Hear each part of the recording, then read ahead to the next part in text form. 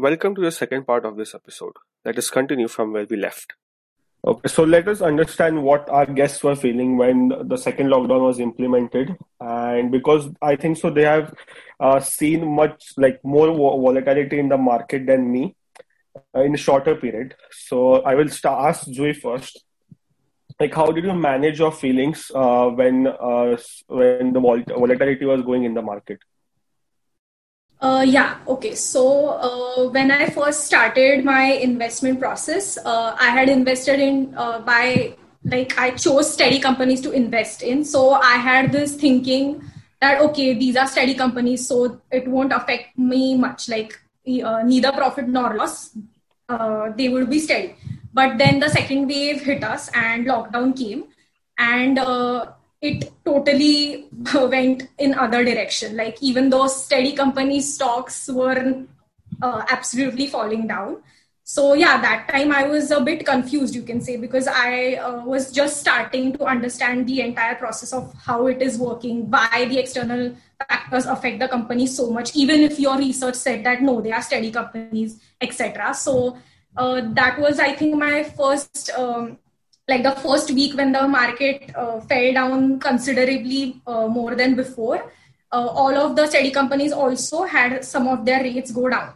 But that was actually the time period when I did feel bad, but I also thought like this is an opportunity for me to buy a new company because the rates are maybe lower. So I took some decisions for buying, investing into different companies during that period. And just before, like recently, 2 days back, the stock market is again back on its feet and rose to, I think, 800 points or something. And my investment actually paid off. So it has kind of been like a up down wave for me just in 3 months, like you said. Like I've seen a lot of volatility just in 3 months.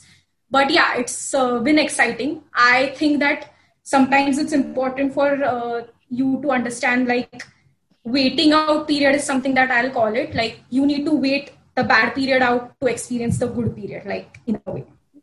Right. People actually come into the market with very wrong perceptions, and because of social media, many of us must have seen that many people just post screenshots of intraday trading that I've earned this and I've earned that, and because of that, people, the new beginners can come with wrong perceptions as well. But I'm glad that you both have seen the ups and the downs as well. So now going forward, the decision making can be very effective. Yes, I think so. I agree with Ashutosh. And I remember once, I think so last month, Zui used to ask me like, should I sell Sumin? The stock is very high, like 52-week high, and I used to tell her ki, it's long time investment. Let's sell after 2 3 years, and let's be patient enough. So I think so. Zui had that behavior, like that feeling in her, like we should sell when the stock is at 52-week high, but we should not, and we should be patient enough to keep it for at least 2 to 3 years. Right. And What can happen is that if you sell at a 52-week high, and then suddenly in 1 or 2 months, if some good news or some new fundamentals arise about the company, and suddenly you want to buy the company again, so then the going rate for the company would be high as well, instead of the purchase price that you had initially. So yes, so you should really wait out. If you believe in the company, you should wait out the whole journey and keep buying in a staggered manner. Yeah, actually, correct, Somen. The feeling that I got when one of the stocks that I had invested in was at like the highest it had ever been, I started feel a little bit insecure as to should I sell it because I'm never going to reach this profit again.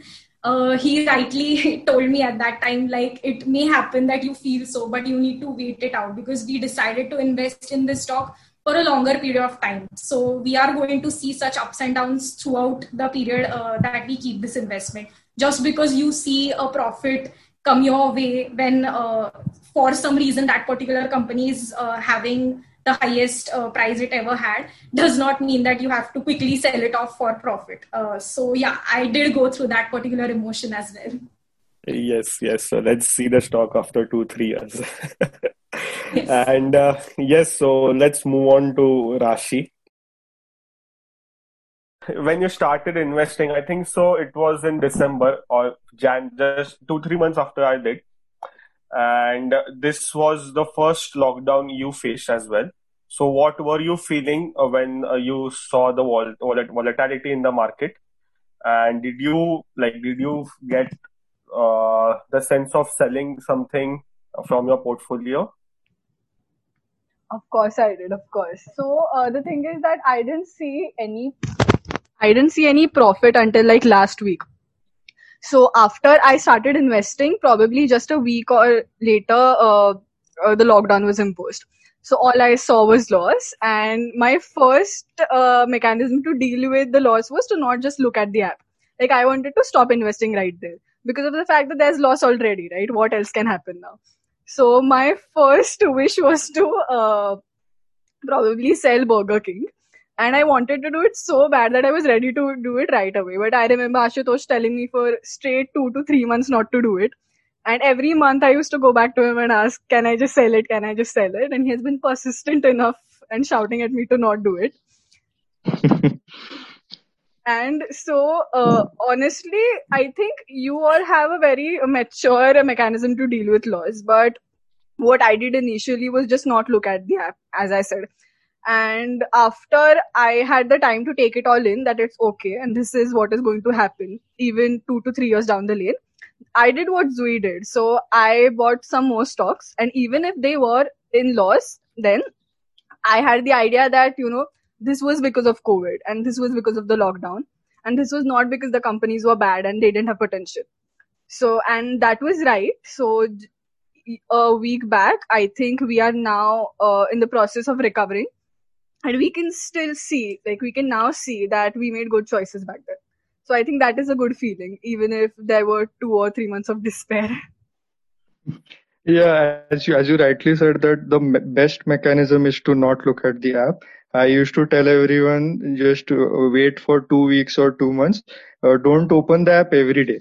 The thing is that we ourselves have a finance group, and we discuss every day regarding different companies, and we see that what company is doing good or what company is doing bad on that group. And that can really hamper your feelings or even decision making process. So really you shouldn't look at it every day.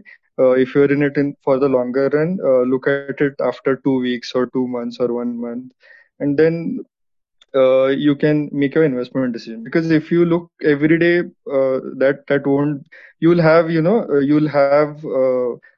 you'll take such decisions that would hamper in the longer run. Yeah, and I think because of the two of you, there is this unwritten rule that whenever we buy a stock, we just don't look at the app for the next 2 weeks. Because you have told us so many times that there is going to be volatility whenever you buy. So I think there is this rule now that we just don't look at the app whenever we buy, even one stock for that matter. Right, yes. And I think so that is one good way to suppress your feeling of selling stocks. Just not look at the app. Do not open the app, because you know that there will be some red in your portfolio. And yes, so thank you, Rashi, for your experience, telling your experience at the initial stages. And thank you, Zui, as well. Yeah, so moving on, I will ask one question to Rashi and then we'll move on to Zui. So Rashi, do you feel that you started off with the right age with investing in the stocks? Yes, I think earlier I would have said that I wanted to start around 24 or 25. But I have realized that you need to give yourself some time to be okay with it and to learn and understand the process. So I think the earlier you start, the better.